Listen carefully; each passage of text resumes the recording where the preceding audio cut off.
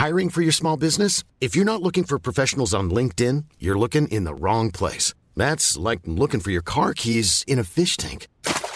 LinkedIn helps you hire professionals you can't find anywhere else, even those who aren't actively searching for a new job but might be open to the perfect role. In a given month, over 70% of LinkedIn users don't even visit other leading job sites. So start looking in the right place. With LinkedIn, you can hire professionals like a professional. Post your free job on linkedin.com/people today.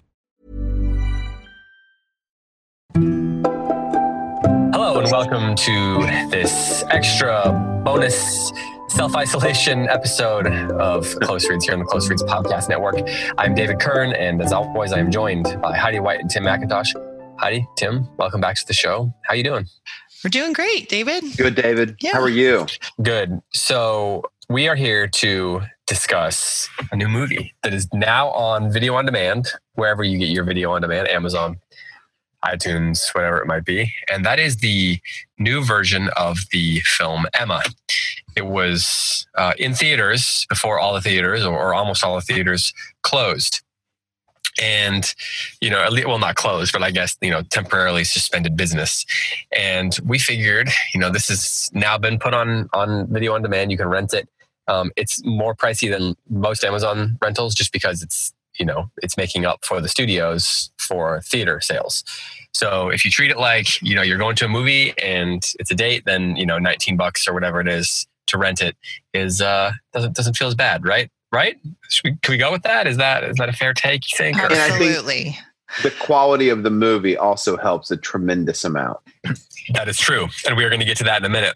So just want to remind you that you can join the conversation, as always, at a number of different places. We have the Facebook group. Go over to Facebook, type in Close Reads in that search bar, join the group, join the conversation. If you head over to Instagram, we are at Close Reads Pods. And of course, there is our newsletter, closereads.substack.com. If you want to email us directly, it's closereadspodcasts@gmail.com. So lots of great ways you can join the conversation about this movie and about the other things that we are talking about. We are, of course, discussing Anne of Green Gables on the regular show. And then over on our Patreon feed for the Patreon supporters, we are working our way through Crime and Punishment. And early next week, we'll record the first few, we will record an episode on the first few chapters of part 3. So that's the gist of what's been going on around here. Quickly, before we dive into Emma, though, Tim, besides Emma, what have you been watching and maybe even reading a little bit? How have you been passing the time besides work while you've been in, you know, sort of self-isolation up there in Seattle? I'm reading.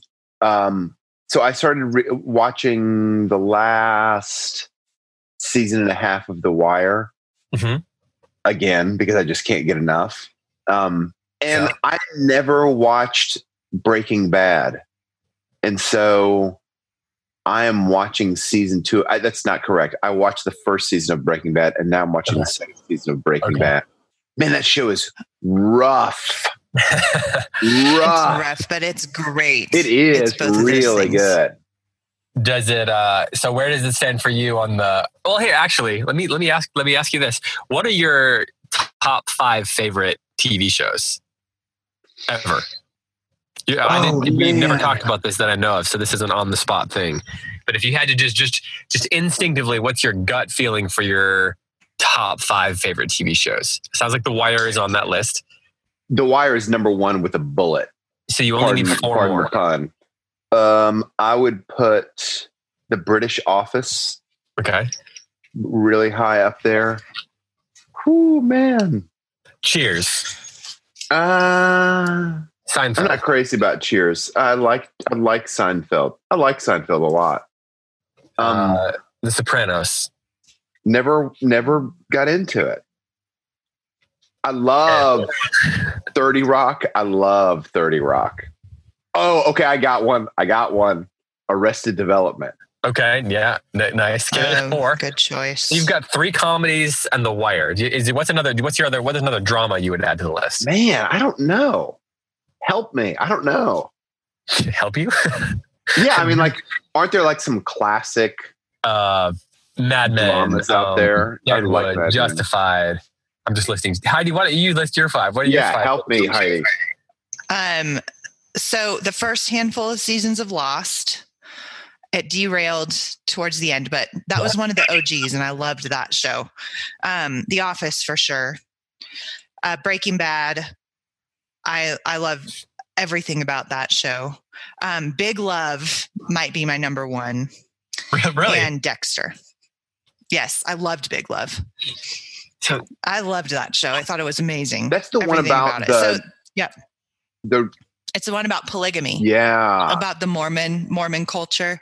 It's good, huh? So it's great. And it was a bit personal. We were at the time that Big Love was on, we were in a small group with a couple, and the husband's parents had been murdered by a Mormon cult.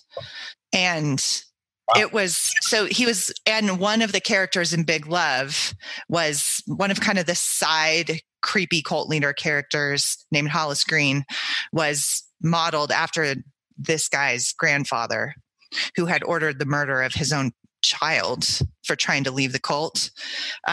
So we were like personally invested in this like really strange Mormon culture, that like this fringe polygamous culture. And yeah, not like so anyway, and the Mormon. shows, yes. And the show's like really accurate, like incredibly well researched. So anyway, we love that show, and we've watched it a few times. I actually really liked Entourage. I can't super recommend it for its moral quality, but we also like that one. I don't know if it makes my top 5 though. So your top 5 were Lost, Breaking Bad, Big Love, The Office, and what was the other one? And Dexter. Dexter, the serial killer with a heart of gold. That's quite the list right there. That's quite the list. I knew those right off the top of my head too. I could rattle them off. Like, we're living in the golden age of television, and it was the early 2000s when Scott and I were in our 20s. Like, those were the years. So, and there's lots of good shows now, but Mad Men is also, I know that's probably on your list, right, David? Oh yeah. Is that your number one? Yeah. What's on your list, David? Great show. That's a great show. I've probably watched Mad Men from beginning to end 4 times. No way. I don't sleep a lot. So the other ones on my list would be Justified. Scott loves that show. I watched it. It was good. Scott loves it. Huh. It's like a Eastern Kentucky U.S. Marshal guy who deals with, it's like a crime type story. Man, if you ask me, well, since we're talking about this right now, like really high on my list is Bosch on Amazon Prime, which is based on the Michael Connelly novels by with the detective named Harry Bosch. And the TV show is on Amazon Prime, and it's one of the best. I mean, it's a little bit on the genre cliche side of things, but I really enjoy that. It's probably not really on my top 5. I watch The Office a ton because when Bethany wants to watch something, usually we just throw on another episode of The Office. I do like the British Office though a lot. In fact, I refused to watch the American Office for like 3 seasons because I loved the British Office so much, and I was like, "There's no way it's as good." It's just different, they're just very different shows. Mm-hmm. Boy, the American version is so good. It became like, it's funny, if you started watching 3 seasons in, that's like when it just starts to hit the sweet spot. Yeah. That's great. The Wire and Arrested Development are very high on my list. The Wire would be top 5. There's a great book actually about how that show was made, like an oral history of it. I bought that book. I saw it in my used bookstore when I was shopping for a close reads book. And I was like, I got to read this. It's great. Yeah. Jonathan Abrams wrote that book, I think. That's right. Yeah. I've never really watched all of Breaking Bad. I've never was a lot of our listeners are like, what about Downton Abbey? I watched a few seasons of that. Homeland was really good. For a while. It did it did derail, but that would have been, if it had maintained the quality of the first 2 seasons, that would definitely be in my top 10. Oh, Fargo, for sure. Absolutely Fargo. Well, that's I never saw that. Fargo is incredible. And the next season is about to come up. It's a retelling. The first season is just a straight retelling of the movie by the Coen brothers. And they helped produce it, although they weren't terribly involved. And then after that, what the guy does is he tells different stories about the same place in different decades. So the second season takes place in the 50s or the 60s, and it's probably my favorite season of television ever made. Wow. And it's got Ted Danson plays an aging cop, and then Patrick Wilson plays his son-in-law whose wife is very sick, and there's all this, this whole crime story that takes on a little bit of a sci-fi thing going on. And then the other show that I should mention is *Halt and Catch Fire*. Have you guys seen that? No, I've never seen it. It's on my list of things to watch. It's one of Josh Gibbs and I like to nerd out about this show. The first season's not that great. Like you should probably watch it, but you should just watch it quickly and just assume that you're not that they're ironing things out. But then from seasons 2 through 4 or 5 or whatever they ended up doing, it's absolutely incredible. And it starts in the 80s, and it's about the invention of the internet and these guys that people that are competing to create it. And then it ends in the late 90s or something. So it goes across all these decades of, all the different expansions. So there's stuff about early gaming systems and how they're trying to take what was big business, the internet was just for big businesses and stuff like that, and the government, and make it consumer friendly. Interesting. So the first season is just kind of melodrama, and then after that it gets really, really good. So those are all. I feel like we're doing a great job discussing Emma right now. Yeah. Before we get to that, sorry, Heidi. What's the name of the show that you were just talking about again, David? I missed it at the beginning. *Halt and Catch Fire*. *Halt and Catch Fire*. Great. Yeah. So anyway, let's talk about Emma. So Emma has had many famous adaptations. The most famous of which is probably the 1996 version, which starred Gwyneth Paltrow. And then of course there was a 2009 miniseries that the BBC did, and then something more recently as well. So there's been a lot of different adaptions.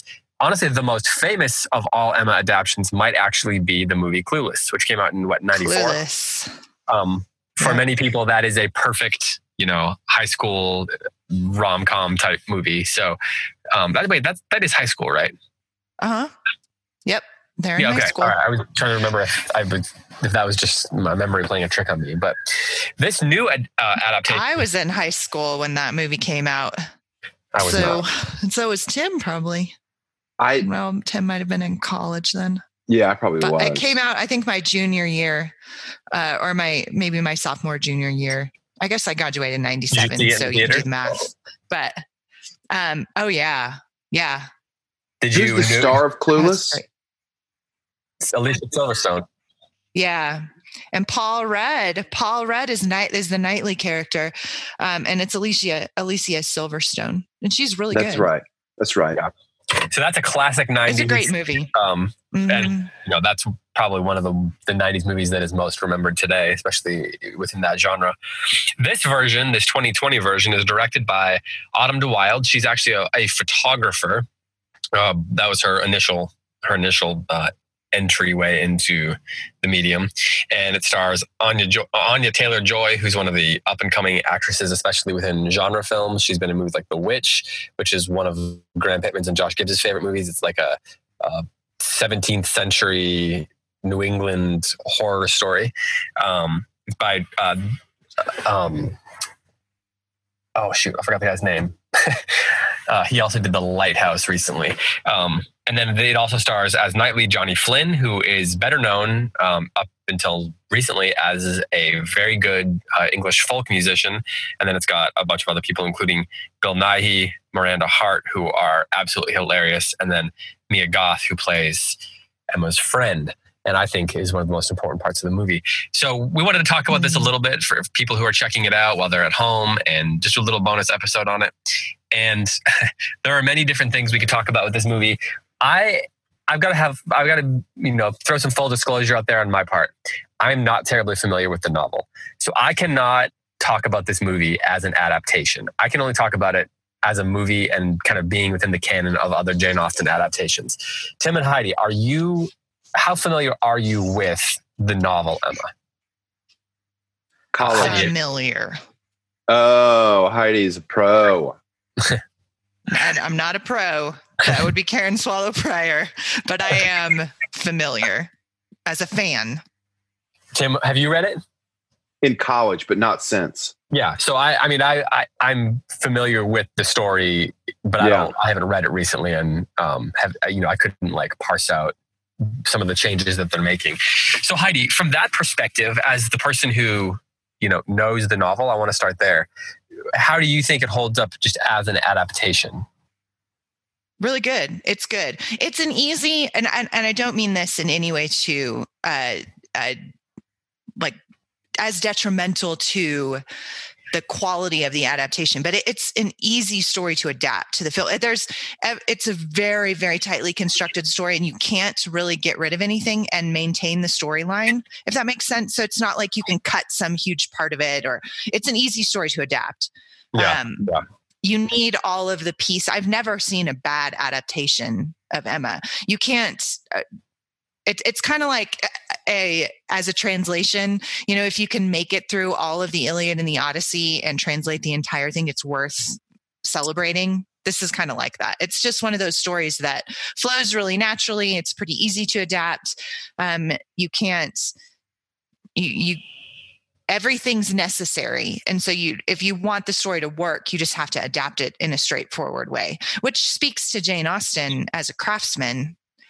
This is, I think, it's one of my least favorite novels, of hers, but it's probably the best crafted one. It's the last one she published, and it's really, really, like, the story is extremely well crafted.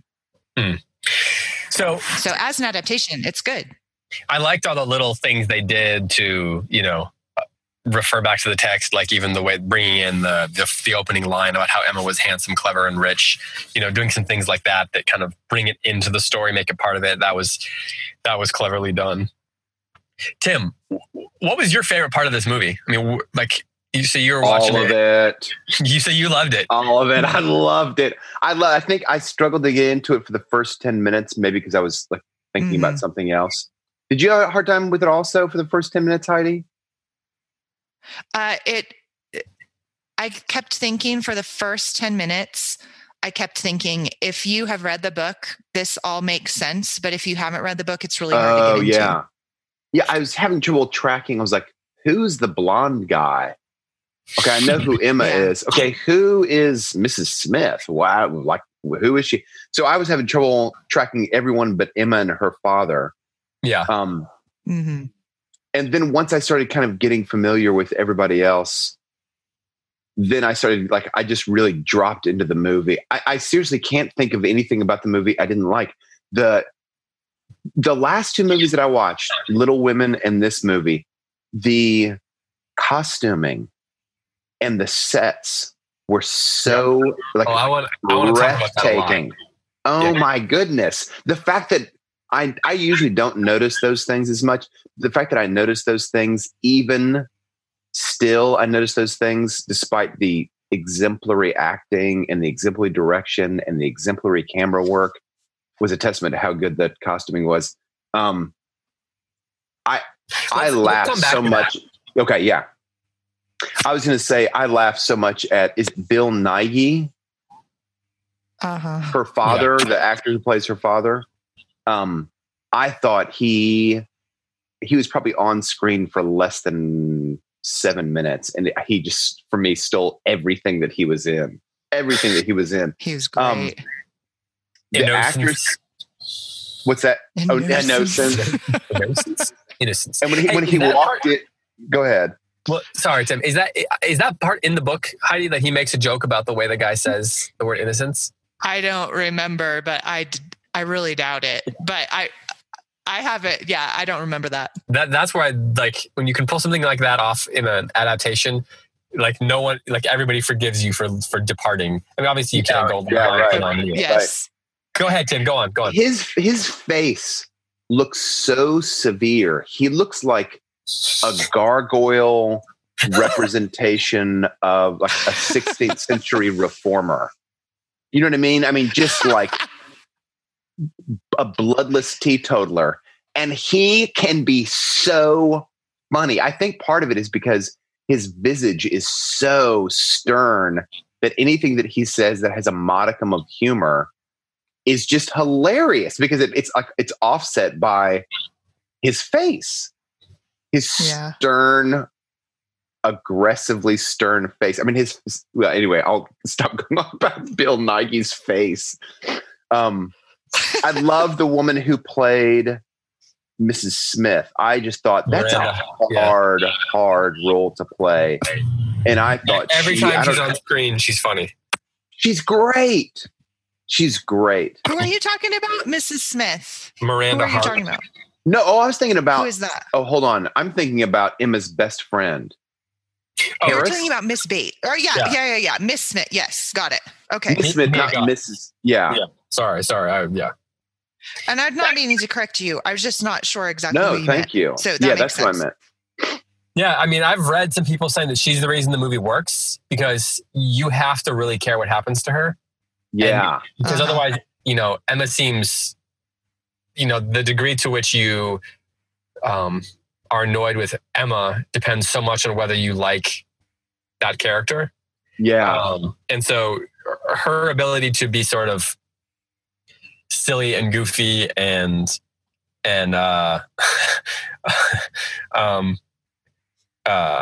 likable, but also come across as a little bit dumb all at the same time. Like that's a hard line to kind of pull off, but it makes her a really crucial character. Because if she's too dumb, then you're just annoyed with her. But if she's, but she has to be, she's like the pathos core of the movie in a lot of ways. She, for me, if she was too pitiful, kind of because of her social position is below Emma's, and she's a little bit, if she played with a hint of desperation, then I think her role would be greatly diminished. But she somehow establishes that she is kind of dependent upon Emma, and yet she's such a, what is the right word? She's such an authentic character. Ingenue. Yeah, she's an ingenue, and she's so genuine about everything that she thinks and feels that you don't get this kind of like overly seesawed power position with Emma carrying all the power, even though I think like socially she does. And Miss Smith never becomes pitiful. But she still, at the same time, she kind of earns our pity. Like, we want her to be well off, please. We want her to be well off. I thought she was terrific. I might say also, like, the movie is just really contingent upon her, and that actress just hit it. Mia Goth is a really interesting actress. She's been in a lot of, she plays like a lot of really interesting roles. She was actually married to Shia LaBeouf for a while. She is, who is her character? That's Miss Smith. Miss Smith? Okay. Harriet Smith. Yeah. I really think that it's, there's so many moments where you are supposed to really dislike Emma. I mean, that's why Jane Austen said she was going to write a character who only she liked. You're really supposed to dislike her. So that's a hard thing to pull off in the story. So you have to have all these other characters that will carry the audience through the movie. And do you think that that Johnny Flynn as Mr. Knightley did a good job with that? How did you feel about Johnny Flynn as Knightley? Because Knightley is obviously this is one of the characters that's really important to. He's the best Knightley I've ever seen. I loved him as Knightley. I have never liked a film adaptation of Knightley because everyone is too fatherly, too self-contained, and he had some ardor and some passion, and he was, because in the novel, Knightley is 15 years older than Emma. Oh, wow. And she's and 18 has or something, right? Yeah, she's almost 21 and he's 35. Okay.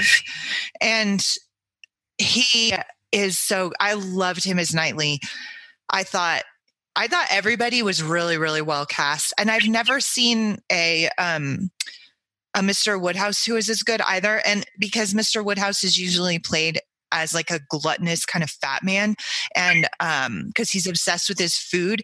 But in this adaptation, they made him more obsessed with his health, and they did that thing with the screens when the servants were always bringing in the screens, and I loved that. They're like it was perfect. 2 dogs following him around. Yes. And it like they built it up throughout the whole movie. And then in the end, that was the thing that made them able to kiss for the first time. I loved it. Yeah. I thought that was great. It was to your point, David, that was one of those subtle touches that like absolutely was masterfully done. But usually he's played more as a glutton on the screen, and the focus on the food is highlighted. But I really liked how in this one, it was the health thing. Yeah, so I thought that was great. But Knightley was perfect. And I have to say, as an adaptation, it probably wasn't perfect, but I think it's an example of how you can change a book to make a better movie in a good way. Because in the book, he really is like a very Regency kind of rules following hero. He's a little bit pompous, like he's very self-contained. He seems a lot older than Emma in the book. And this one, I thought he was romantic. I thought he had some passion, some zeal, some ardor, some emotion that showed on his face. Like I really liked him.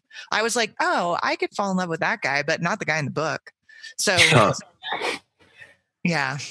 Heidi, I have another question about the adaptation. Is it so in the movie, Emma and Mr. Knightley don't really fall in love until this dance scene? Is that also the way that it is in the book, or is it more of kind of like a slow burn from the beginning at the book? Do you remember? Yeah. So it's not entirely clear what Knightley feels about Emma. It's very clear that Emma does not see him as a lover, and until she's kind of worked Frank Churchill out of her system, because that wasn't played up too much in this adaptation, but I thought it worked fine. But in the novel, she's things you have to work with. Yeah. Yes. Well, and the central relationship of the movie in this movie was Harriet and Emma and their friendship. Right. Yep. And that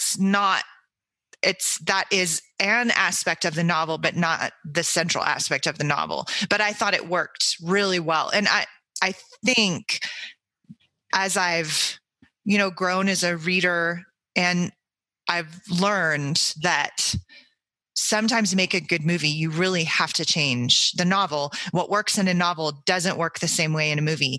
And I thought that they did that perfectly. They did that perfectly in this. Like they chose to make the friendship between the women the central relationship of this movie. And I thought it worked beautifully. I loved it. Yeah. Even to the proposal, because David asked about our favorite thing about the movie, and mine by far, like hands down, a million miles ahead of everything else was Emma's bloody nose during the proposal. I was so surprised by that. Amazing. Hold on, we'll get to that. Okay. I know.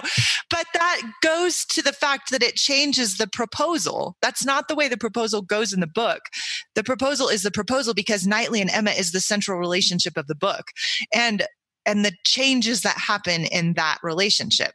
But because of the friendship thing that Harriet and Emma are the central relationship, they changed the proposal, and that was perfect. I loved it.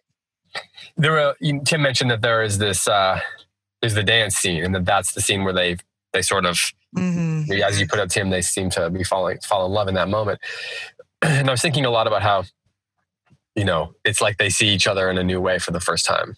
And in movies, you have to create images that represent meaning or represent things that are happening in a way that a novel can spend more time breaking out. And so, that's why so many people say things like, well, in movies, it seems like they fell in love really fast, And to Heidi's point, it's not really about them falling in love so much as it is about, Emma learning things about herself and all that.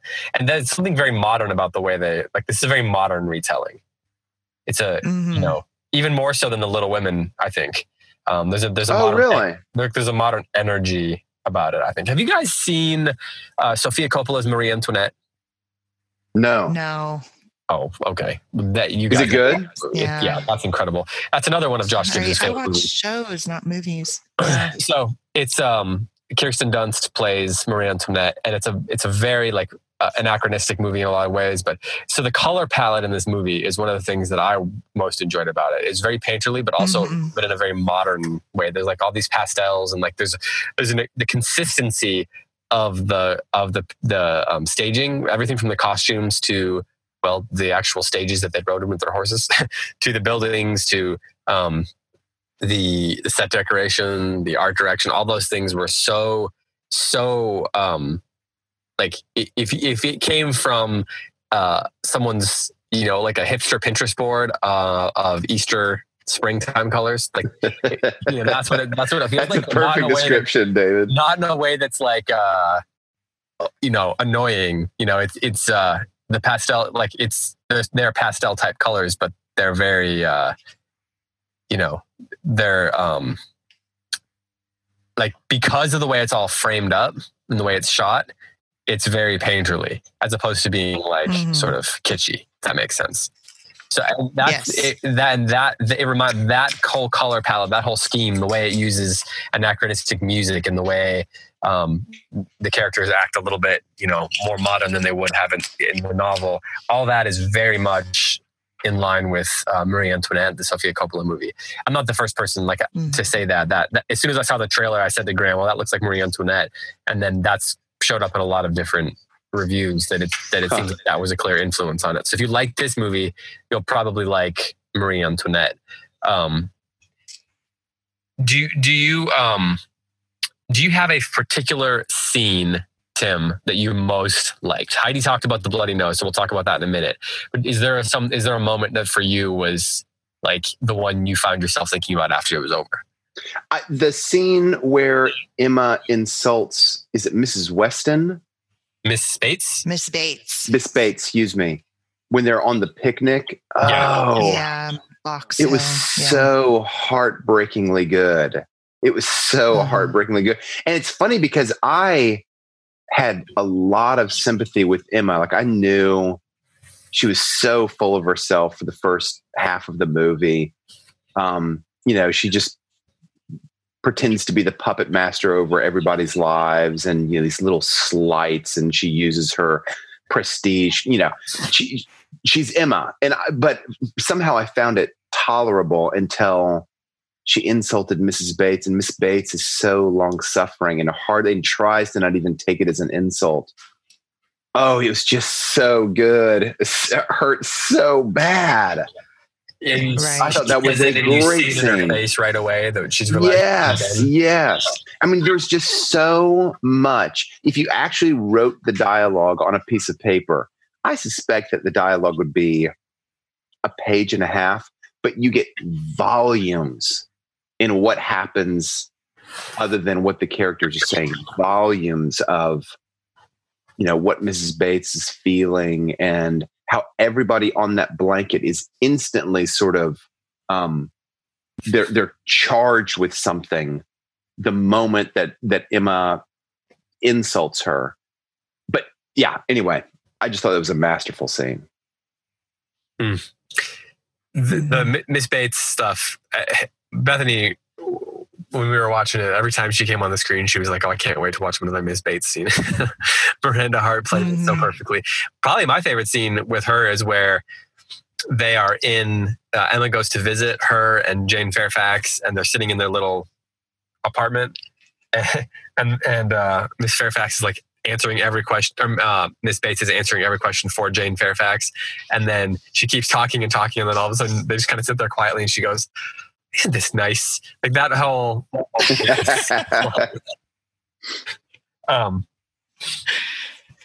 and then the stuff with what is his name that Harriet ends up marrying? I'm drawing a blank now. Mr. Martin. Mr. Martin, yeah. They like the expressionless but completely full of expression way he just looks at her. And they get these weird like wide shots where it's just his face, or like it'll be a wide shot and then it'll then cut to his face, and he's just like looking like a puppy dog. Yeah, that stuff is is hilarious. Like I think that a lot of the humor comes in the way it sort of like takes seriously people's real misery, in a humorous way. Yes. Like, it doesn't diminish the misery, but it also laughs at it at the same time. And I think that's one of the reasons the movie works, because that it pulls that trick off is impressive. Agreed. That's a very good way of putting it.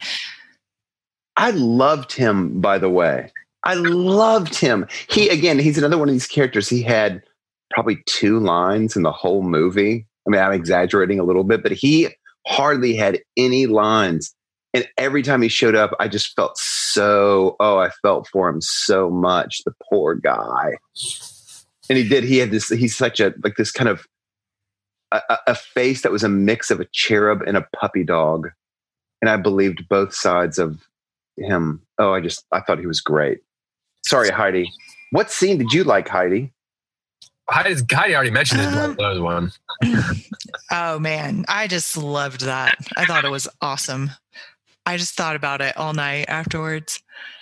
It was so good. Why? But I agree about, well, I think this is such an actor's movie, and that's why Jane Austen adaptations keep being remade, is they're delightful. And I mean, we've talked a lot about why Jane Austen continues to be popular in the modern world, considering how different the society was. I think there's lots of reasons for that, but they keep making movies of it because, on the one hand, what David said, everything's so human. And that's what Scott said afterwards. Like, we turned the movie off and he's like, can we watch Talladega Nights now?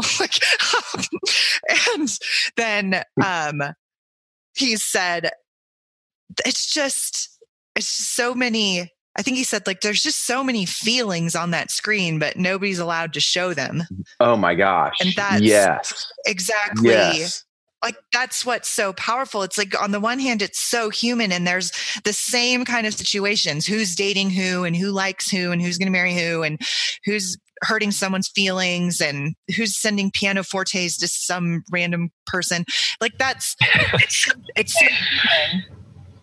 But on the other hand, it's disguised. It's the mystery and the manners, as Flannery O'Connor says. And I think a film adaptation of Jane Austen captures that so well, because there's so many things in a novel that are left to the imagination. You can't see the look on Emma's face when Harriet confides in her that she has feelings for Knightley, and Emma knows, I did that. Mm-hmm. And this is now the man I love. Yeah. Yeah. What do I do about that? Yeah. And there's, like, you can see it on her face in a movie, but you have to imagine it when you're reading, and which is why I think you need the novels. Read the novels. Please read the novels. But I like watching the movies because there's such a challenge. It seems, I'm not an actress. Tim, I know you are an actor. Like, there's got to be such a challenge in that. How do I maintain the Regency manners while still showing the mystery in the way I'm interacting in this scene? And the Box Hill scene, to me, is that's the picnic when she insults Miss Bates. It's the turning point of the book and every movie. And it's Emma's opportunity to repent that she takes, which actually makes her lovable at the end. But it is an actor's scene. Everything is hidden. Everything, to your point, like, you read the script and it's just a script. You have to, as an actor, you have to make that work. Yeah. Well, and that's why they say that movies are, movie acting is face acting. Like, great screen actors are people not who line readings is one thing. Like, the way you read the line is one thing, but it's how you, it's the famous line, acting is reacting, right? So it's being able to make your face present meaning is what makes great movie actors. It's Kate Winslet is great at that. That's one of the reasons why she's been in, she was in Sense and Sensibility, and, there's some of these same actors that keep going back to some of these same sorts of movies, I think, because they're the way they are able to use their faces to create meaning suits a certain genre, so to speak. Well, have you seen the Gwyneth Paltrow version of it? I'm sorry, I have just one more thing to say. Yeah, but it's been a long time. The Gwyneth Paltrow version of that scene. So when Knightley rebukes Emma and Gwyneth plays her, I thought that was just iconic. So there's this scene in the Gwyneth Paltrow movie when when Knightley says that was badly done, Emma, about the way she treated Miss Bates. And then Emma, in this version, the one we're talking about, she breaks down and cries. And I thought that was good. But Gwyneth Paltrow plays that, I think, the best I've ever seen. I've seen several versions of Emma on screen, and her face just crumples. Like, it's so beautiful. She doesn't break down and hide her face and cry the way this actress did, which she did a really good job in that scene. It's a great scene. It's the turning point of the movie. It shows the relationship between these two people, and it shows Emma's repentance and Knightley's like assiduous care for Emma. Like, he's trying to help her and he's mad at her, and it's beautiful. It's a beautiful scene. However, it's in every adaptation I've ever seen. But when Gwyneth plays it, her face just like crumples like a wilted flower, and and her shoulders slump. And she plays it very differently, but it's just as repentant. And I loved that. That's my favorite version of that scene I've ever seen. But there is just something about that moment for Emma when she's repenting, and it makes her lovable again instead of just being kind of a B word. A bother. She is for a lot of the story. She is a bother. Yeah. That's right. There's something about Jane Austen, and I think the director helped establish this, that when I was watching the movie last night, it felt like I watched it with the same sort of attentive care as I watched a murder mystery. You know, like when you're watching a murder mystery, every little gesture, every clue has the potential to mean something and to unravel everything. And I found myself halfway through this movie sort of knowing who needed to be together as couples, but not being really sure. So I'm watching Emma's face for every small gesture, look, bat of the eyes to see, okay, does she like Knightley? It doesn't seem like she likes Knightley, but boy, that would be such a great match, you know? So there's some way in which Jane Austen and the director managed to keep the characters both opaque but known at the same time. And what a balancing act that is. To have both of those things going on and to not tip too far in one direction or the other. Well, So we've kind of saved this until now. We've talked about some of the different performances, but let's talk about Anya Taylor-Joy as Emma. Where do you think, Heidi, she ranks on the, I think Alicia Silverstone, Gwyneth Paltrow, who is the one on the miniseries, Romola Garai, I think, was one. Where do you rank Anya Taylor-Joy in terms of her as Emma? She's probably, I'll say I liked Gwyneth Paltrow better, but that might be a flaw because Emma's not supposed to be likable. And I like how Anya Taylor, I like how she was unflinchingly, she wasn't likable. Yeah. Yes. She was arrogant. She was all the things that she repents of, that in that sweet scene when she's sitting in the window seat and her dad walks by and she's saying all the ways that she failed. You saw that in this movie. I think what has happened in a lot of adaptations of Emma is that there's such an emphasis at the beginning of the movie to make her still likable, even though you're supposed to notice, to make her both things, right? You don't want to lose your audience, so you don't want to make her too mean at the beginning of the novel, or at the beginning of the movie. Yeah. And Gwyneth Paltrow did that really well. She maintains likability, even though she is arrogant and oversteps and is snotty and overreaching and all those things. She's both. And so in one way, I think she maybe played it better, but I think this one does a much better job of showing the trajectory of her growth, which is what Austen wanted to do with her. Yeah. I think that there has to be a sense why other people are sort of drawn to her, and then why they get hurt when she acts the way she does. I do think that the energy of this movie, like there's the sort of core energy to it, in the colors and the way it's shot and the way the camera moves, in the way that dialogue is, the lines are read. There's a pace to it and energy to it that is sort of consistent with Emma herself as a character, almost like an objective correlative for that. And I think that really helps, give the movie enough forward motion that when she's being rotten, you can latch onto the other characters and not feel like you still want to be around all of them.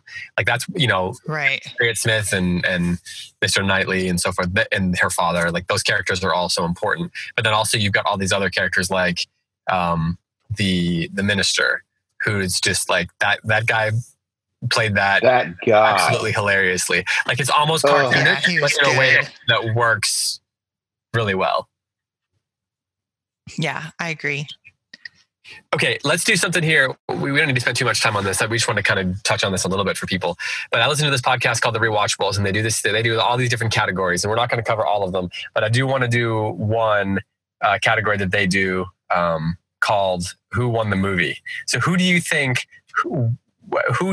kind of like stole the show the most? If who's at the peak of their powers? Who are you going to remember the most? And it could be the director, it could be the screenwriter, it could be the set director, or it could be an actor or whatever.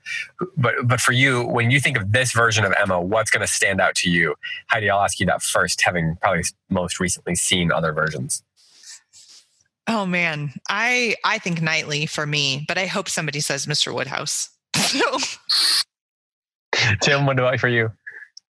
For me, it's the director. I just directing is such a complicated and multifarious art form to master.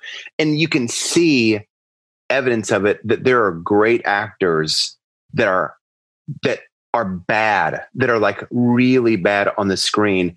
And I am convinced that 99% of the time it's because of the director. It has nothing. It's not like suddenly Robert De Niro forgot how to act, or that he couldn't do something with these lines that he was given. The director did not put him in a position to succeed. So I think our director, she put everyone in a position to succeed, and everybody that stepped on the stage. I mean, the foot servants were great in this movie. And Mr. Woodhouse if I had to pick an actor, it's Emma's father. Because again, he was not on screen very much. He was so brilliant.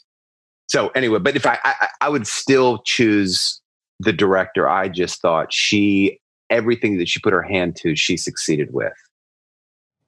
I think for me, what I'm going to remember the most is the style of the movie.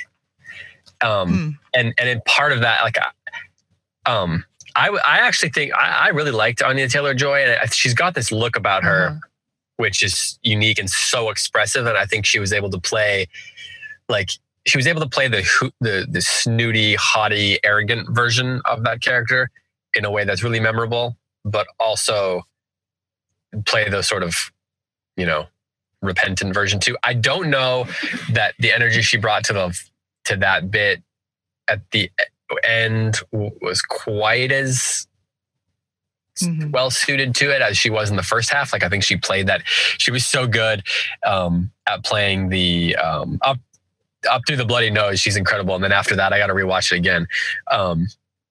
But I think combined with this style, I think is what I'm going to remember about the movie. Like I'm going to remember the way it was shot and the way it looks and the way it feels, all that sort of thing.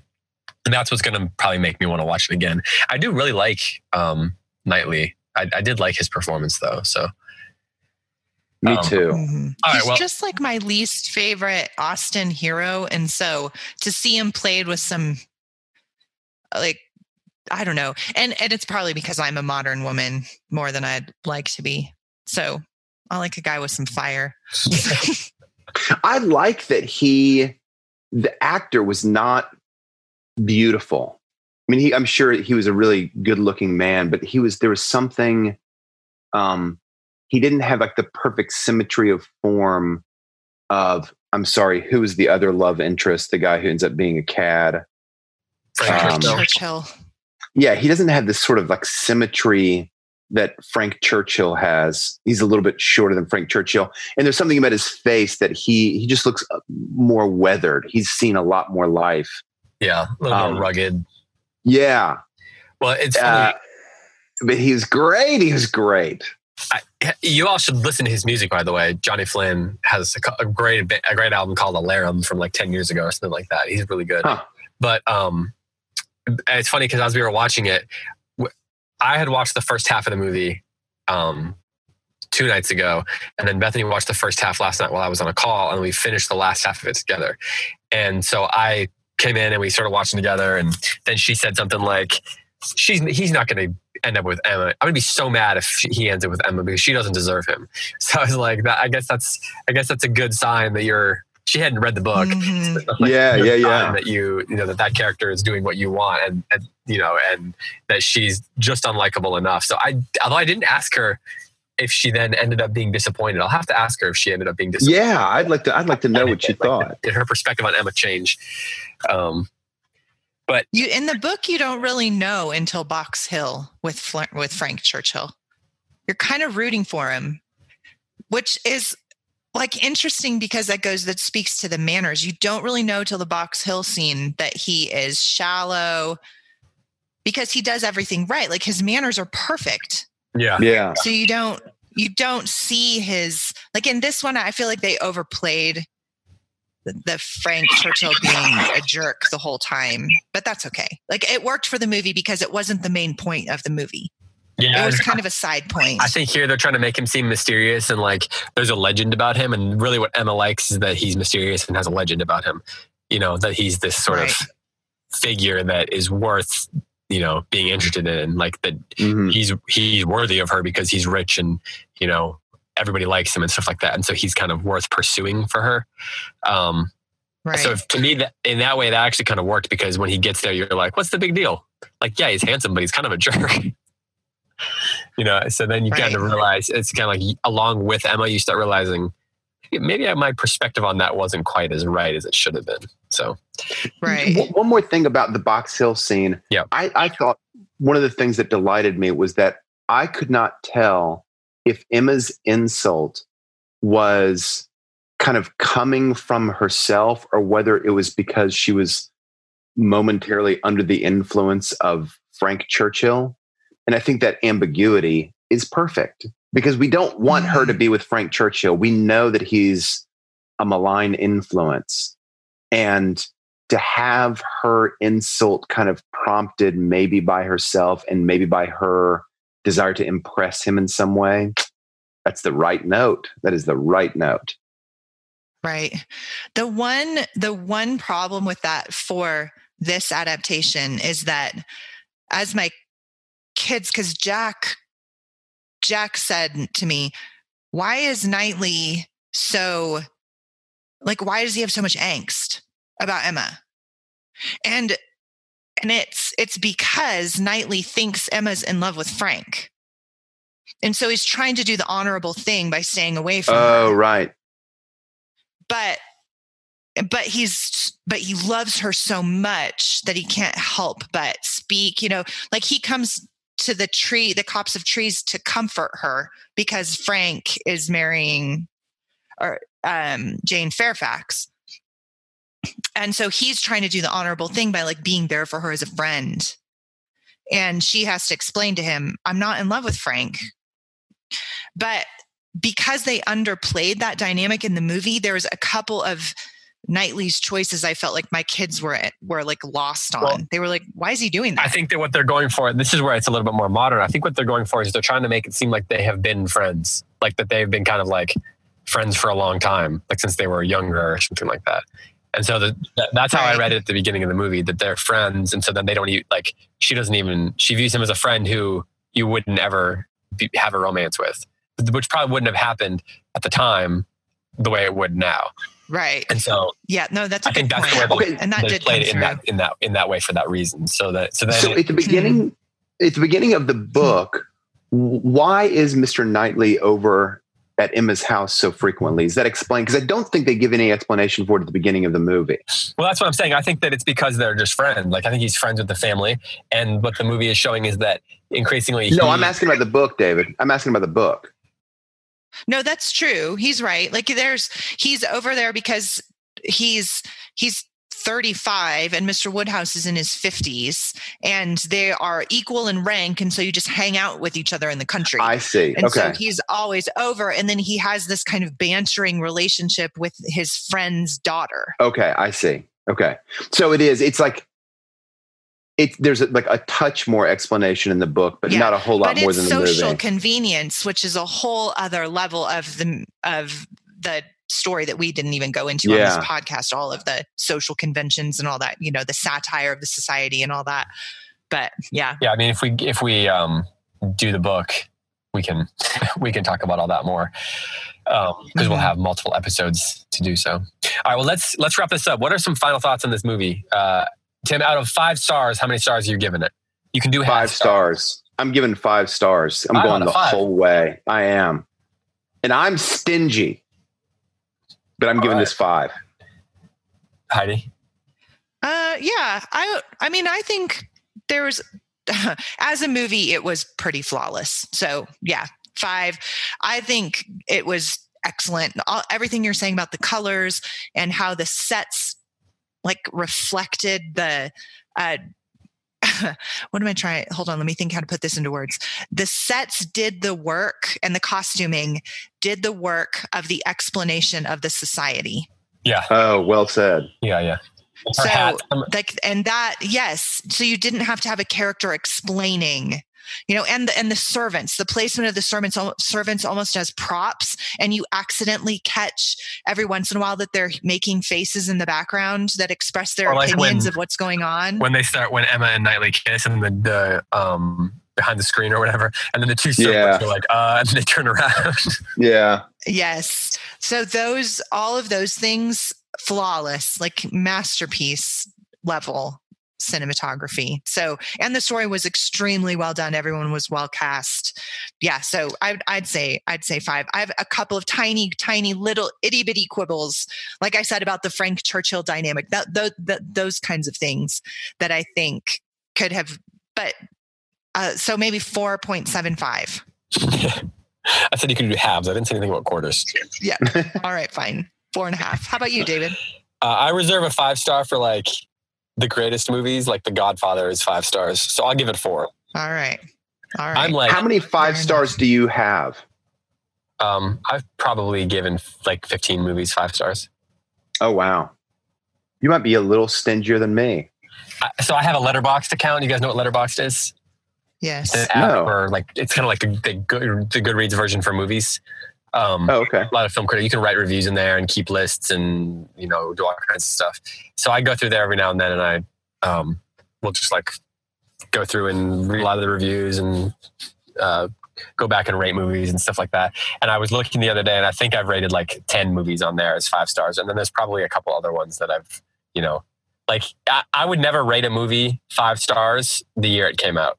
So that's my rule. It's like if I like something and I'm like, this is going to be a movie that I'm going to love forever, I'm pretty sure of it, then I'll give it 4.5 stars. And then maybe later, like 5 years down the road, I'll give it 5 stars. That's kind of my personal rule. So then I think that's a good rule.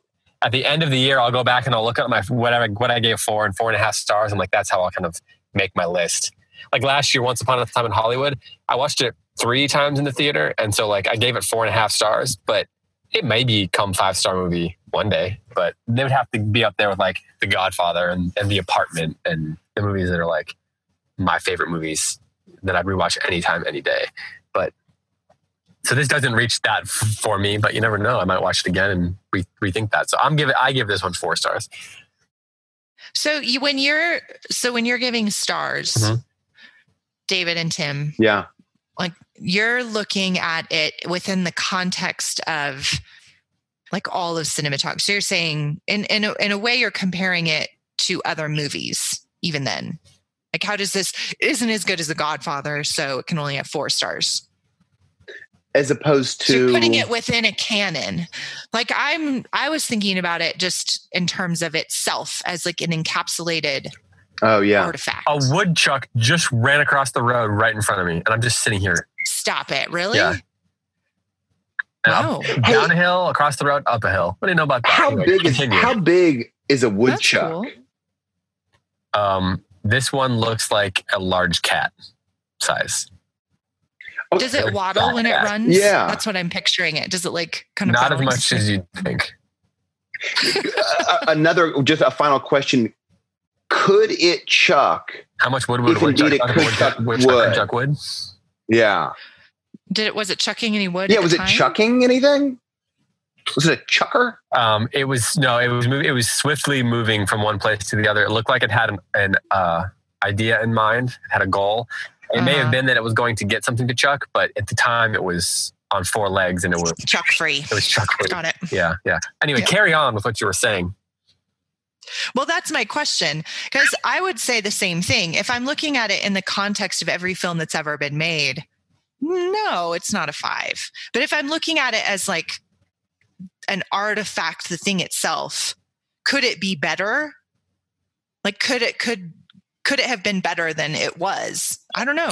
Like, it seemed pretty perfect. For me, the star system is as much as anything, it's about helping me think about, like I have to think about it in terms of at the end of the year or in a decade, if I want to have a sense of what the year was like in movies or the decade was like in movies, okay. and I have to have something to go back and look at.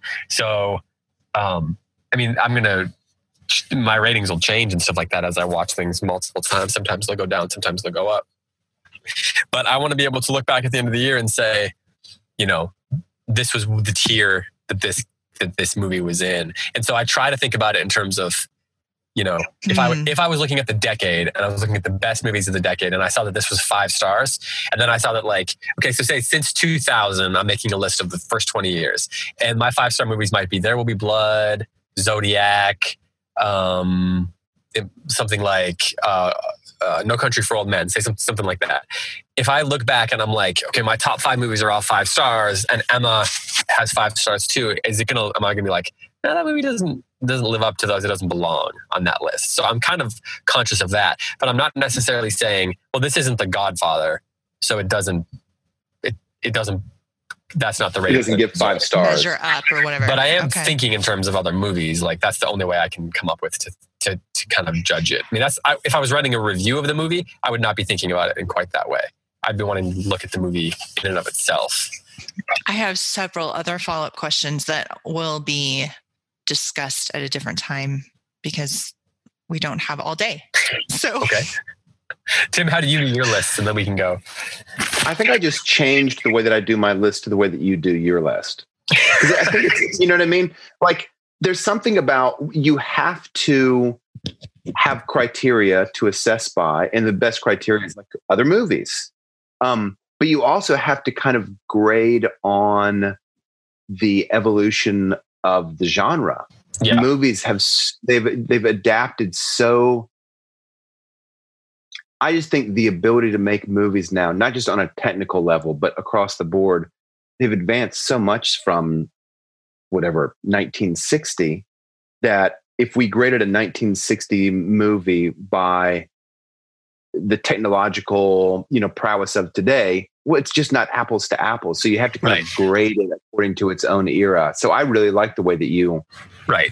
Like, my 2 favorite movies of all time were made before 1970. So they're probably, they're going to be 5 stars, but I'm not thinking about them quite the same way that I am, say, something that was made in 2017. Yeah. Right. Or the acting is like, the style of acting is different. The technology is different. So I usually, I'll usually try not to be too,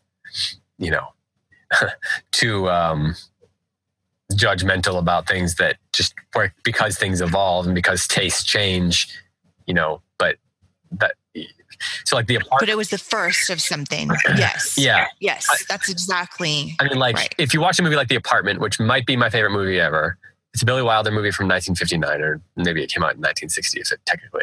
But there's a character played by Fred McMurray who plays this insurance company. He's like the big boss of the company. And whereas most of the actors in the movie you can see like the performance is kind of holding up now. His is a very sort of late 50s archetypal performance, and it's kind of stylized in a way that nowadays people would be like, well, that's annoying. But you can look past that because the rest of the movie is basically flawless. And then in the same way, like Butch Cassidy and the Sundance Kid, which is an incredible movie, but is super anachronistic. That's one of those movies where, you know, you can't judge it just based on how you judge other Western movies, because it kind of is subverting everything we know about Westerns and is much more modern. So it kind of does the inverse of that performance in The Apartment. So you have to kind of just like, in some ways you have to compare it to other movies, but then in other ways you have to detach from the canon, because movies they're always playing with the nature of filmmaking itself, which is also true of novels as well. Well, those were my follow-up questions. What do you do if a movie that got 5 stars and its time isn't now up to quality that we would make it in, right? It has to remain 5 stars because, you know, it's The Godfather or it's The Apartment. But how should we then translate that into our rating system, our personal rating systems, is what I'm which seems like something you've really thought about. Yeah. I would take issue with the idea that like The Godfather or The Apartment don't live up to modern standards. Well, I guess that's less of my point than to your point about his character. You're right. If you're just watching it, he has that like twang in his voice that's really annoying to moderns. But at the time, it was just how they thought about big business people. I love that movie, which you introduced me to that movie, and I've watched it like 50 times. And it's so good every single time I watch it. And by the way, I've also learned how to make a daiquiri because of that movie, a real daiquiri. I didn't know that daiquiris were good. Okay, so yeah. Here's what I would say. I actually think about this all the time. I was just watching a movie recently called The Killers, which is an early, who made 2001 Space Odyssey? Why am I drawing a blank on this? Kubrick. And it's an early Kubrick movie. Yeah. It's a great crime movie. But the way everyone talks and the way they interact with each other, especially the romantic pairings, it's very kind of like highly stylized, and like nobody even then actually talked that way. So get over here, doll. Stuff like that. Yeah, kind of. Yeah. But I don't like. It's a little bit annoying, but you have to get into the world of that particular movie, and to me it's the same thing as like you read a Jane Austen novel or you read Crime and Punishment, and the way they talk it's different. Like I read Shakespeare, and I'm not like, this isn't from my time, so I judge it differently. I'm less concerned about that kind of thing than I am like, given the elements of movie making, how much in control of those elements were the filmmakers, and how much did they create something cohesive out of that? So like even if in 1948, when they made The Killers, whatever year it was, I think it was somewhere in the late 40s, early 50s, when they made The Killers, there was a certain cinematic language that was going on, like the way they set up a camera, the way they shot things. And then were they masters of that language at the time? And then were they doing something to help move it forward? Like those are the things that I'm looking for. If you watch some of those movies that haven't really lasted, you'll watch it and you'll be like, well, that's just sort of rote, right? Like they just had the camera up and they didn't do anything interesting. They weren't trying to push anything forward. They weren't really masters. They were just capturing images. They were just getting coverage. There's such a big difference between getting coverage and creating meaning through images. And just because the way they create meaning through images has changed doesn't mean that it wasn't meaningful then in a way that is still meaningful now, if that makes sense. Absolutely. I guess my question, and I do realize, I don't know if any of this is going to make it onto the podcast recording. I will leave it. People can always put it off if they want to. So let's look at like mob movies, like with Godfather. Godfather is a flawless movie. It's a remarkable movie. It's a masterpiece.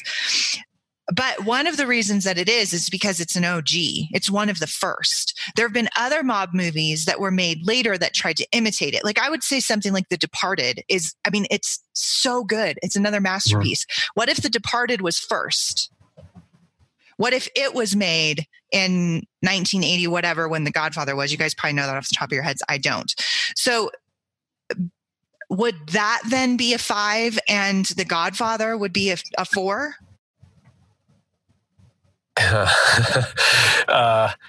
You're asking an illogical question, in my opinion.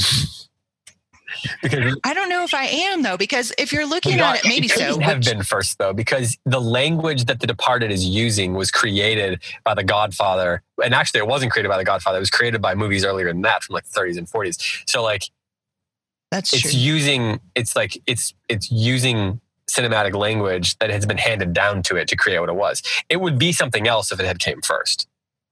And Scorsese himself is a genius, but like you look at, say, I was just watching Raging Bull recently. It's a boxing movie, right? It came out in 80, I think 1980. And it came out after Rocky 1. And so it is really, it's using, it's black and white. So, and it's shot in a way that feels older. So it's recreating the genre. It's responding to the genre of movies like that, but it's also, moving it forward. And so that's where, like, it couldn't have existed without a lot of movies from the 30s and the early Scorsese movies and the things that Scorsese learned, and even like a lot of the crime movies, including The Godfather. So it couldn't have existed without those. And it couldn't have been the same. It couldn't have been the movie that it was without those things, but it also was doing things that then other movies were imitating after that.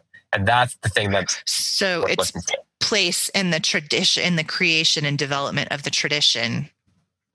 Well, that's what we don't know for a long time, right? We're up in the know for 15 or 20 years what a movie like Emma actually meant to the culture and to the form itself. Right. But that's why I love movies like Butch Cassidy and the Sundance Kid, because it's not just like memorable scenes and memorable acting between Robert Redford and Paul Newman, who are incredible, Catherine O'Hara, but it's also creating ways of thinking about movies that from that point forward changed movies forever. Like the way it wrote movies, like it was, buddy cop movies were like, it was in some ways like the OG buddy cop movie. I mean, it's not really a buddy cop movie. It's the opposite of that, because they're criminals, but it changed the way the genre was thought of. So that's one of the things that I'm kind of always looking for, is like, what is it hearkening back to? What is it paying homage to? What kind of movies, what kind of stories are movies paying homage to? And then also, in what ways are they trying to tell me something new about this art form, which is still not very old? That's why we're like 100 years into movies, less than that into movies where people could talk. And then, so we're at that space now where we have the technology and people can try things that are new and exciting, but they can't do that except because we had, Preston Sturges in 1930s. Or we had John Ford in the 40s, 50s, and 60s. And then we had Scorsese in the 70s and 80s and even still today. So they have these people that they have to respond to, but also they now have the technology to try new things. And that's why movies are so exciting to me. But that's also true of novels. Like novels, it seems like novels aren't that different in that way from. Right. Go ahead. Sure. Sorry. I was going to say the ability to adjudicate the quality of an artifact by its time period and its kind of Chuck just ran back again the other way. Is he chucking wood? No, he stopped though. He stopped and looked at me. Oh. Okay, do you think he knows that he's the subject of a podcast? Sorry, I had to give an update on the woodchuck. Go ahead. Yeah. The ability to adjudicate a film or a novel according to kind of like the capabilities of its time, that's a really sophisticated ability. I mean, so my godsons were talking about the Star Wars canon, and they were saying that Attack of the Clones, which is a profoundly bad movie, was better than Empire Strikes Back, which is a really good movie. And I said, a terrible take. What? You guys, it's not. It's just like, no, it's like Empire Strikes Back is just a superior film. And they're like, but it looks so fake. It looks so fake. And I was like, oh, right. They're like of that age that the only thing that they can really see is the they can only see the technological capabilities of the era. They can't see story, acting, form, director. They can't see all those sorts of things. And I like teaching at Gutenberg. I remember when we discussed Luther and Erasmus, that there's a book on freedom of the will, and it's a debate between Luther and Erasmus. And my students hated Luther, hated him because he's so bombastic. And I would kind of try to make the case, it was kind of the argumentative style of the 16th century. And yeah, it's really off-putting. And yeah, it might even be called unchristian.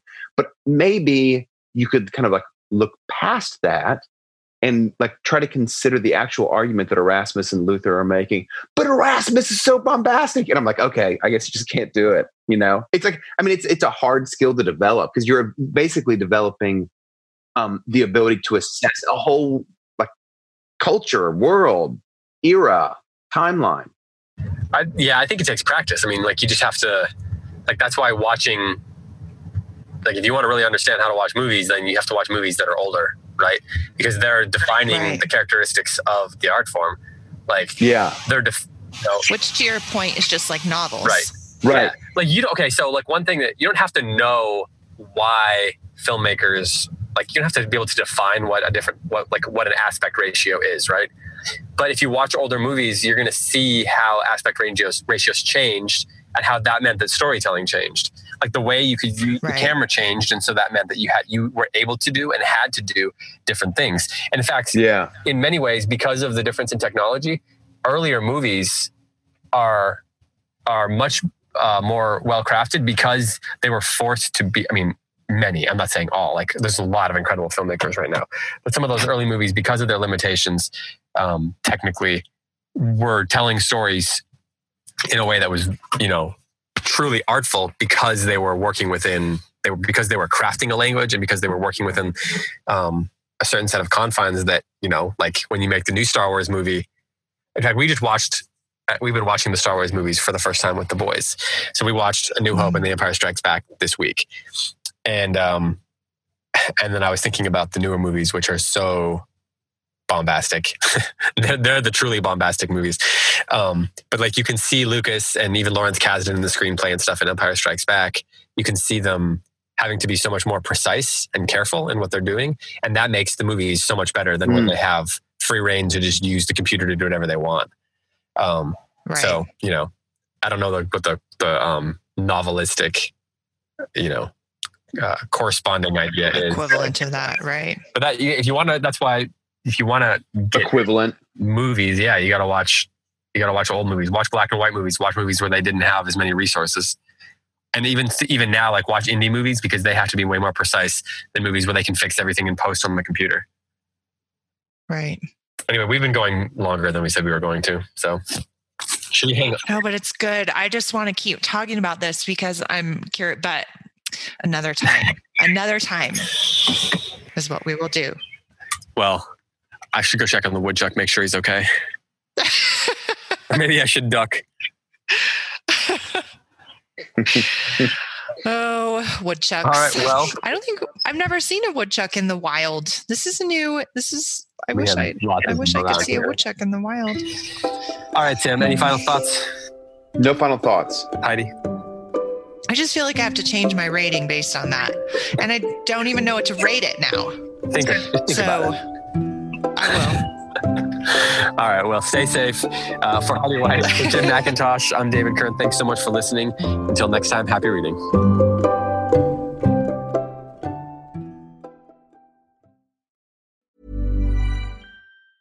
Planning for your next trip?